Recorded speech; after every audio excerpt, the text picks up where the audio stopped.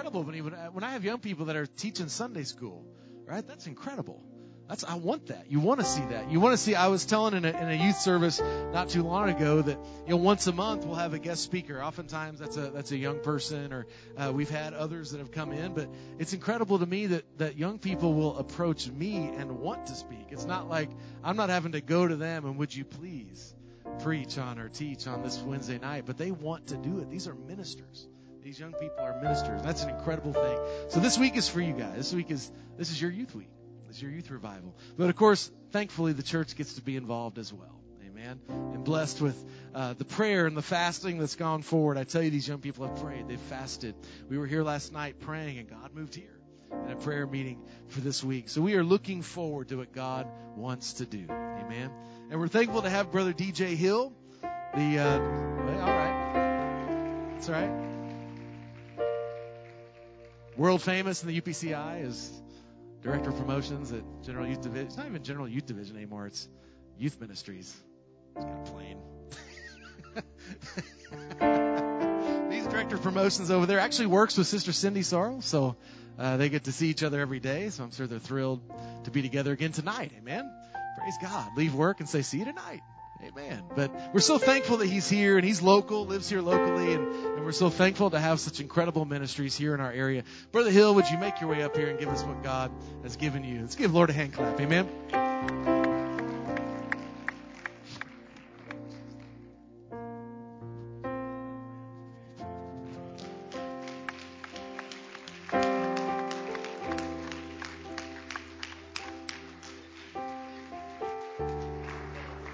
So excited for what God's going to do here tonight, but also the rest of this week.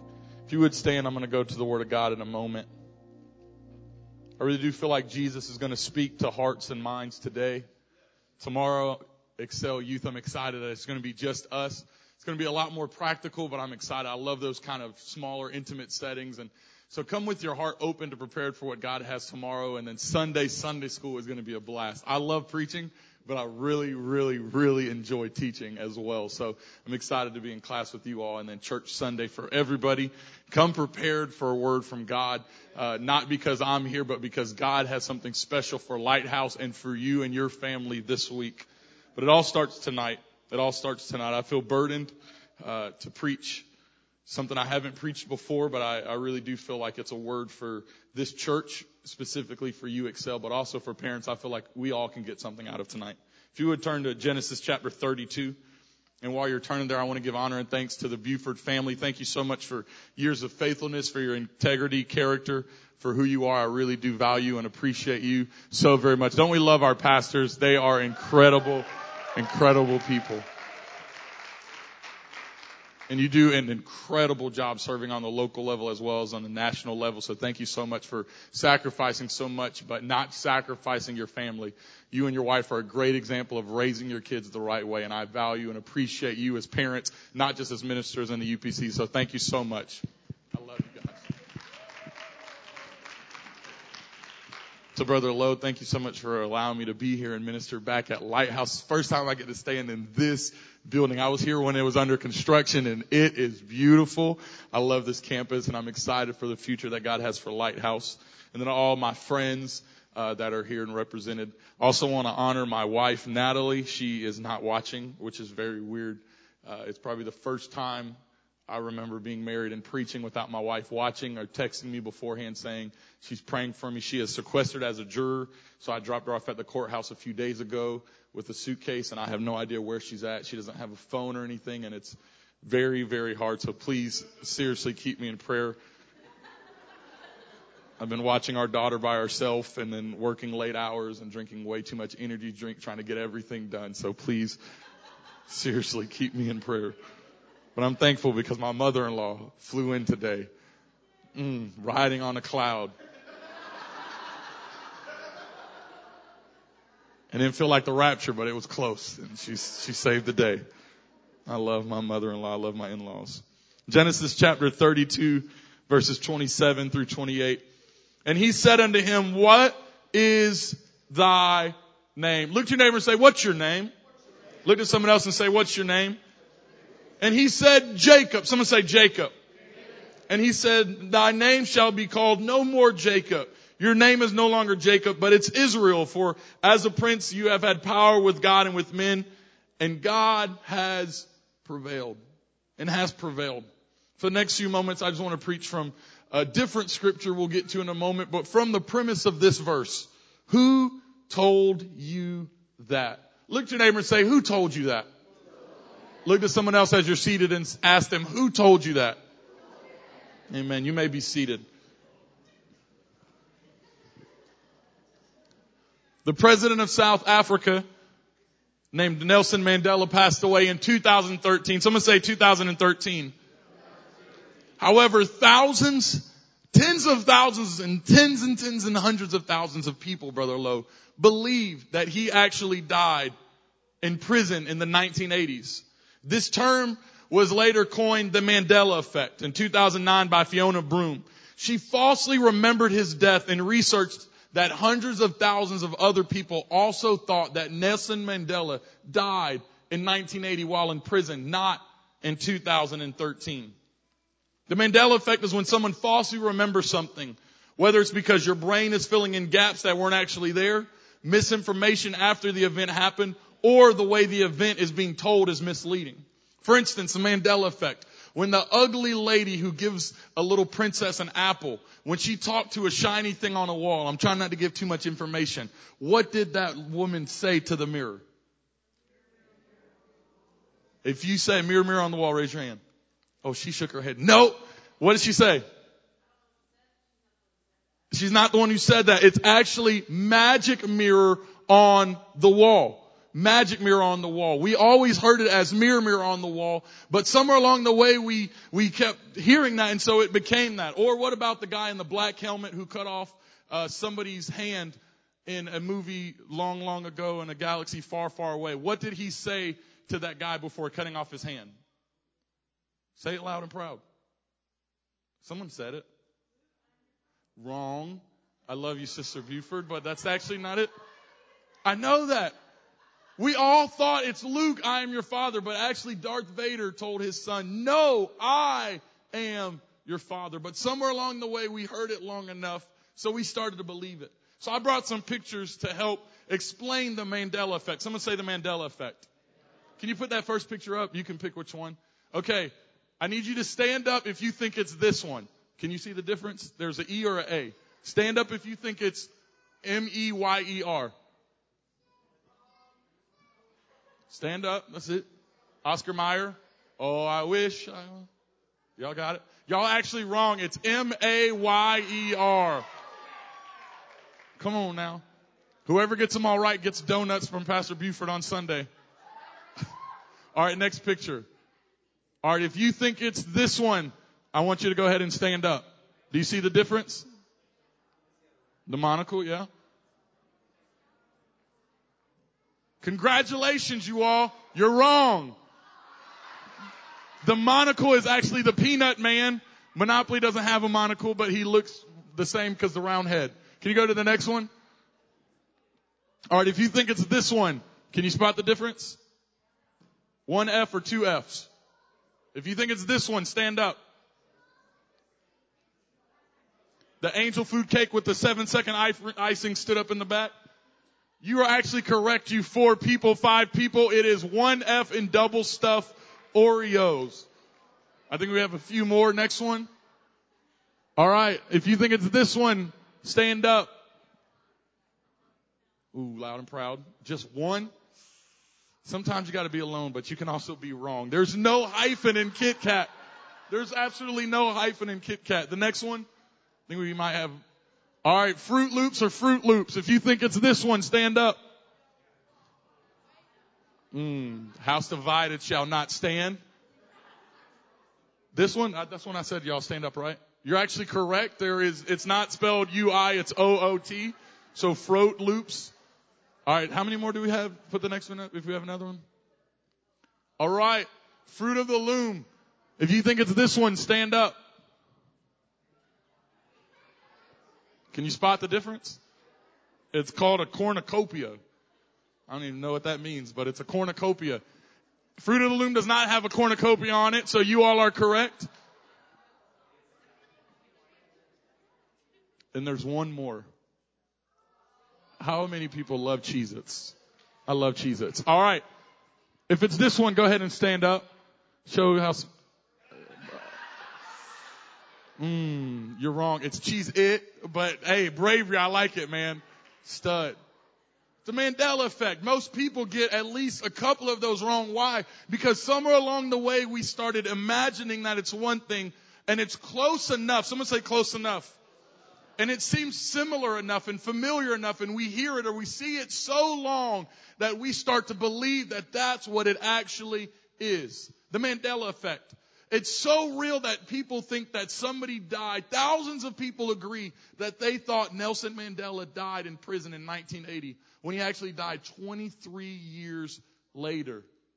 And the devil, the enemy, culture, your past has rang out and echoed in your heart and in your mind that you are something that you are not. And you've taken on a label. And God is wanting to speak to a young person today, Excel. God's wanting to speak to a young lady or a young man. God's wanting to speak to a family that's been told a lie so very long that you aren't good enough, that you're never going to amount to anything, that you're a failure. And you've taken on this false label that's not true. But the Mandela effect from the enemy has you believing something that's false.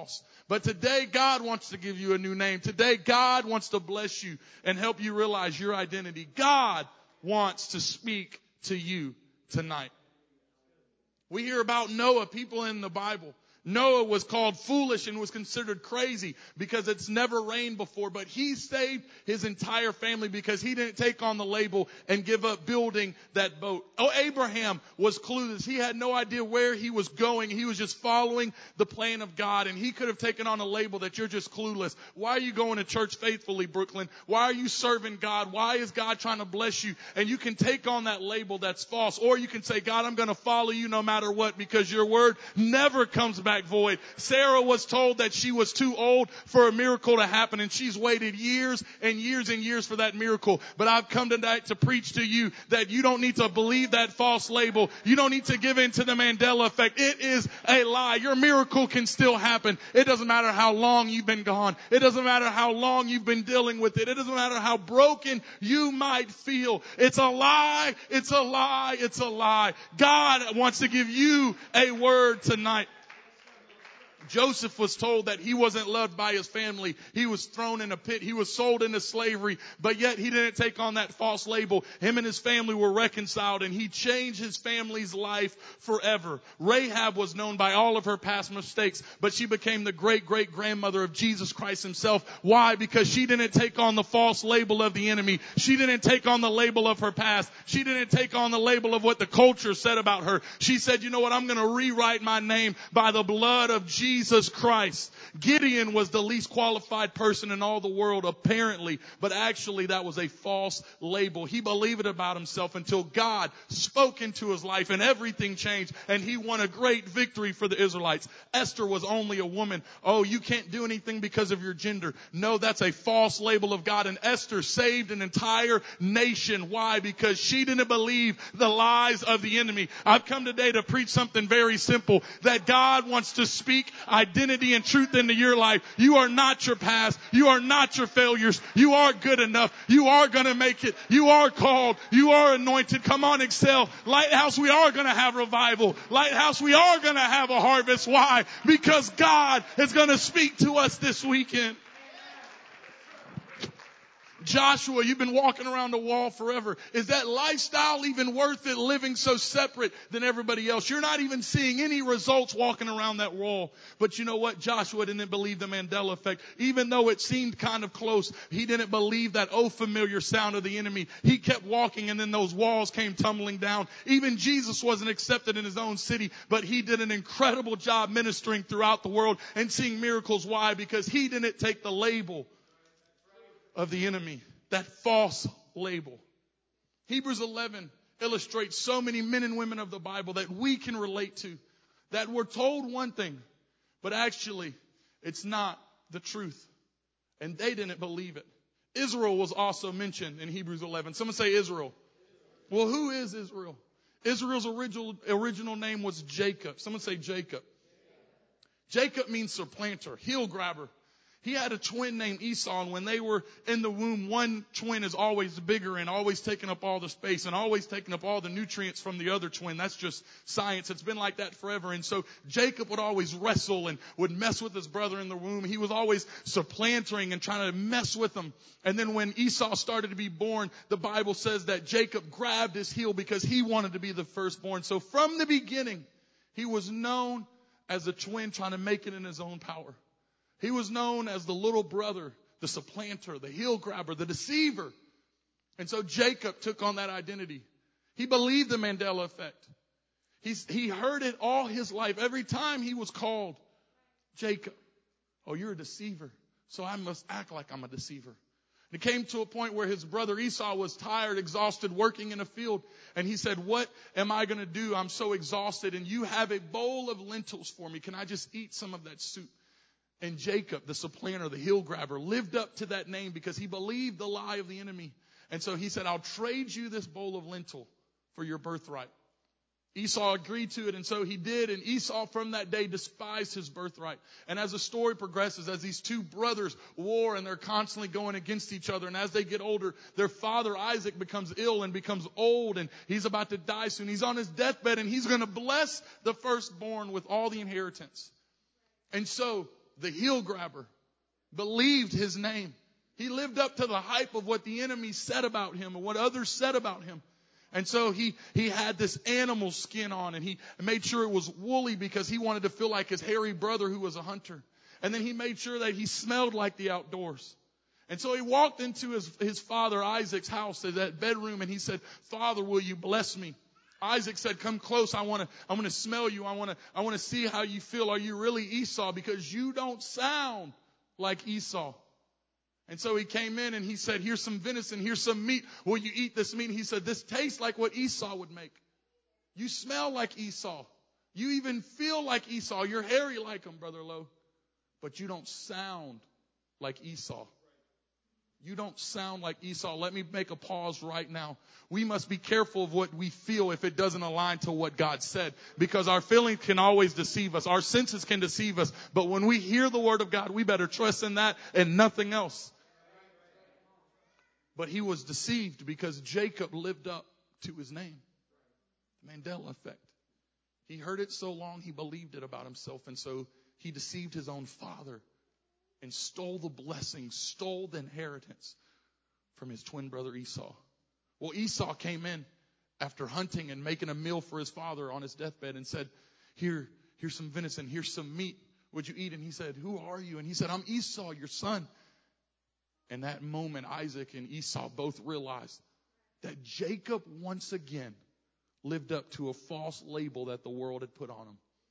He stole his birthright. So Esau made up in his mind, Genesis 31, that when the days of my mourning for my father are done, after my father dies, I'm going to go and kill my brother.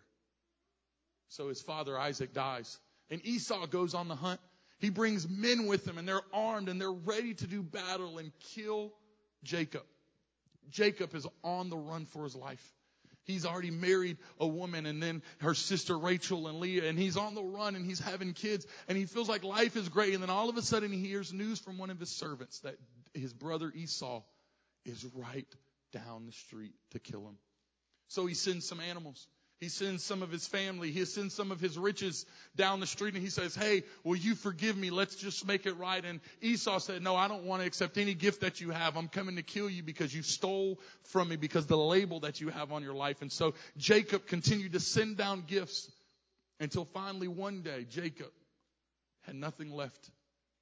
He laid his head down on a rock, and as he was going to sleep, God showed up.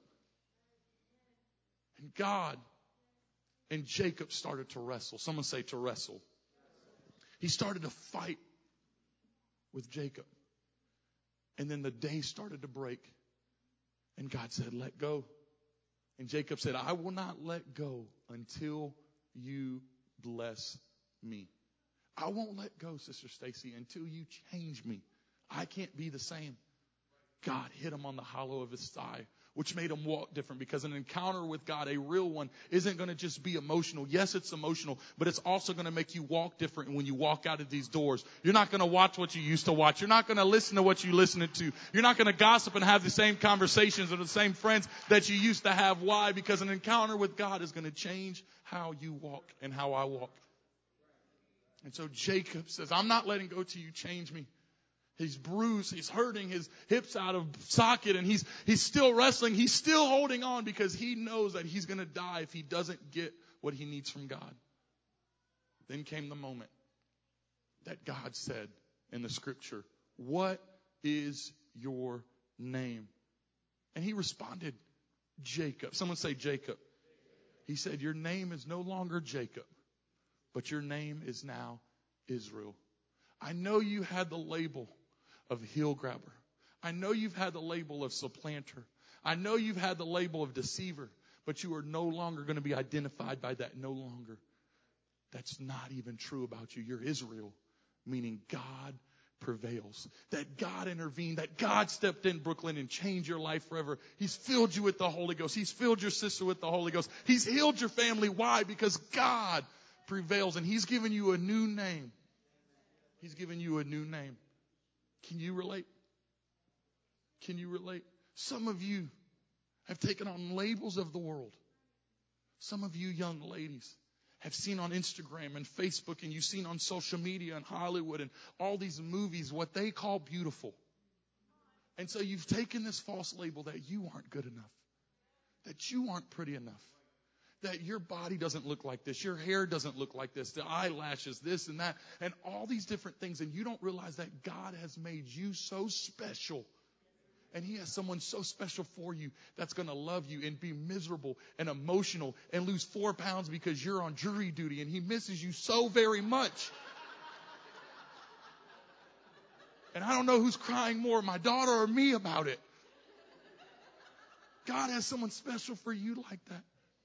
But if you believe the lies of the enemy and you take on that label, you're going to act according to that. But what's been said and done against you is not your identity. Those might be actions and words, and they do hurt, but you can be healed tonight. You can take off that label just like Jacob. You can wrestle with God at an altar, and your identity be shifted forever. You can realize that you are fearfully and wonderfully made, that God has a purpose and a plan for your life. Young men, we feel so macho and so prideful. Oh, I'm not emotional, except when it comes to politics on Facebook. We're a lion on the keyboard, but then a mouse in the house of God. When my bracket got blown up, I was like, man, I was going to have free Chick-fil-A. It's a Chick-fil-A card on the line, and I lost. And then I sit in church, and I'm not passionate. But to sports, I'll be passionate. And we take the label of society that we have to be strong and macho. God wants you to provide. God wants me to provide and protect our women and protect our families and to be men of God. But Paul also said, in my weakness, he is made strong. We can't do it by ourselves, and we can't take the false label that we can't cry at an altar, that we can't worship and dance before the Lord. David, this incredible man, danced and leaped before the Lord. He got even more undignified. So why not, as men, we stop taking the label of society and we be who God has called us to be? Labels. You and I can relate. We've been like Jacob before. Some of you, horrible things have happened in your innocence as a child. And you've taken on that label and you think that that's your identity. You think that's who you are because of what's been done to you or said against you.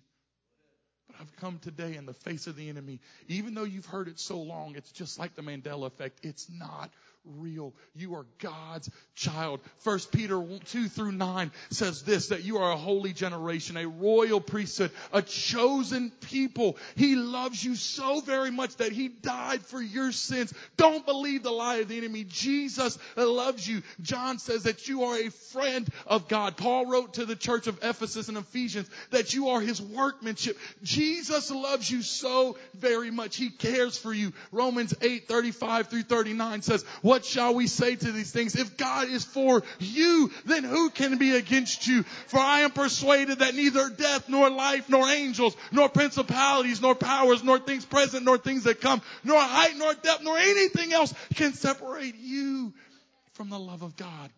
Jesus loves you. But you believe the lie of the enemy. And we take on labels. Someone say labels. We take on labels that I'm not good enough. Generational curses.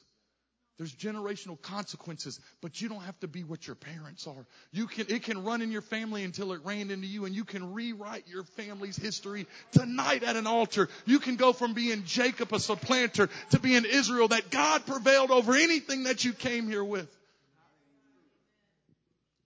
It doesn't matter what your past is, what your mistakes are, how far you've been gone, where you've come from, your education, your finances, the home that you have to go back to tonight. God can change everything at a moment at an altar, wrestling with God. Who told you that? Look at your neighbor and say, who told you that? It's the story of Adam and Eve. It's where I get this question from. Adam and Eve lived in paradise, but sin entered the world because of their mistakes. Sometimes sin, whether it's ours or somebody else's, enters our world and destroys us and hurts us. And so we hide from the presence of God. When in reality, if we get into the presence of God, a sacrifice is going to be made for him to cover us and to help us. And he's already done that on Calvary for you. And you can be covered by the love of God tonight. So Adam and Eve, they sinned and messed up, and they're hiding from God. They're hiding behind a social media profile picture and posts that make their life seem so much better than it is. They're hiding behind the filters. They're hiding behind the jokes. They're hiding behind the ministry. They're hiding behind all that. But in reality, they know they're far from God. But you can come out of hiding. And so God, in Genesis 3 verse 9 says, where are you? Adam, where are you at? God knew where he was, but he's so loving, he's so relational that he's not just forcing Adam or trying to put Adam in a corner. Sometimes God does that. God is a just God, but God was trying to reach for him. And God said, Adam, where are you? And so he said, I heard your voice in the garden, and I was afraid because I was naked and I hid myself. Verse 11, God said, who told you that? Who told you that you were naked? Who told you that label? Because there's labels that should never be in our vocabulary, but they're on us. There's words spoken against us that should have never been there, but they're on us. God's intention is not for you to be broken as the music comes. God's intention is not for you to live a messed up life. God's intentions is not for you to just follow in the footsteps of anybody who's messed up your life. Who told you that? That's not true about you. It's the Mandela effect, but you and I can believe it. But it's false. It's a lie. Who told you that? Young lady, who told you that you weren't good enough? Who told you that God doesn't love you? Who told you that? Because that was never his intention for you to hear. That was never in his plan for you to even start to believe that lie of the enemy. Who told you that? Tonight you might need to make a commitment to separate yourself from those things. To maybe do a social media fast. Because you've been believing the lies of the enemy and the lies of culture and taking on the wrong label. Young men, who told you that you can't be emotional at church? Who told you that you can't sell out to God and have a good job? Who told you that you can't be in the ministry and own a business or work in a job? Who told you that lie? Who told you that you couldn't be a missionary? Who told you that you couldn't sacrifice for God and maybe not look like every other man in the world, but you're going to provide for your family while doing the work of God? Who told you that lie? Lighthouse, who told you that this church isn't good enough? Who told you that this church isn't going to have revival or a harvest? Because that's never God's intention for you to hear, Adam and Eve. It's never been God's plan for you to hear those words. So on this first night of Youth Week, we're asking God to speak to us. And God is speaking to you through a question, through a preacher. Who told you that lie? We believe it like mirror, mirror on the wall, or Luke, I am your father. But it's not real. It's a lie. You can take off the label tonight. I've seen too many young men and young women destroy their lives because, like Jacob, they say, well, I'm a deceiver. I'm never going to be good enough, so I'll just live up to the low expectations of others. But today you can take off that label. Mom and dad, elder, you've held on a label since you were a little kid. And you've hidden it from everybody else, but God is here. And His voice is calling out. He's speaking on this first night of Youth Week. And He's saying, where are you at? You're supposed to be a Sunday school teacher. You're supposed to be a worship leader. You're supposed to be on the praise team. You're supposed to be an usher. You're supposed to be in the sound booth. You're supposed to be doing things for me and my kingdom. Where are you? And you're hiding yourself because of the labels. And God is tonight asking you, who told you that? Because it's not true. Who told you that you were a failure? Who told you that your marriage is messed up? Who told you that you're too broken, that you've made too many mistakes to get accountable to a man and woman of God and change your life? Who told you that you couldn't start a P7 Bible club in your school and reach your friend? Who told you that you can't have a good relationship one day when your parents and your pastors approve of it and you have a great marriage in the church? Yes, you might have made mistakes in the past, but why not take that label off? Who told you that the things that you hide, the self-injuring, the bad diet, that you hide, that you think nobody else sees, but God sees, and He's speaking today, saying you don't have to do that to feel loved. You don't have to do that to feel anymore. You can feel my presence today. Who told you that lie? Can you stand with me right now? God, as tears swell up in young men and young women's eyes, I pray that today we can come out of hiding. That we stop lying and act like we have it all together. God, the enemy is coming to destroy us just like Esau was to his brother Jacob. And we cannot have just another service. We can't have just another Youth Week without you speaking into our lives. And so change us from the labels that culture, our past, what others have said and done against us, what we've even done or said to ourselves. Help us to rip off that label today. And instead have our name changed forever. Have our future rerouted. God, you've made that sacrifice just like you did for Adam and Eve. Romans 5:8 says, while we were yet sinners, you came and you died for us. So that we can have a new label. With that red ink of your blood, you can write a new name down for our lives and our future. But I pray for the young man with a broken family that doesn't have a good example, that tonight he can answer that question, who told you that? Because it's a lie. And he can be who you've called him to be. To the young lady who comes from a broken past, God, you can give purity again today. If any man is in Christ, 2 Corinthians 5:17, behold, they are a new creation. All the old things are passed away and all things can become new in their lives tonight. For the young man that's been raised in church and he's looking out saying, I just want to be like other people. I want to experience the world. I'm missing out. I pray that he can take that label off that he's missing out, but that he realizes he has an incredible story. That he's saved and he's in the church. He's in the ark. And there's nothing worth having outside of this boat called the church. For the young lady that stayed pure and that's been in church her whole life, and she gets laughed at by her outward appearance, I pray that she can be affirmed today that she is so loved by you, God. That you care so much about her and you have such a great plan and future for her life. That she doesn't have to trade anything, but she can buy the truth according to Proverbs 23:23 and not sell it. And you have such a reward for her. What label do you have on? What lie do you believe? What lie of the enemy do you believe? I wonder, can we all gather around this altar tonight?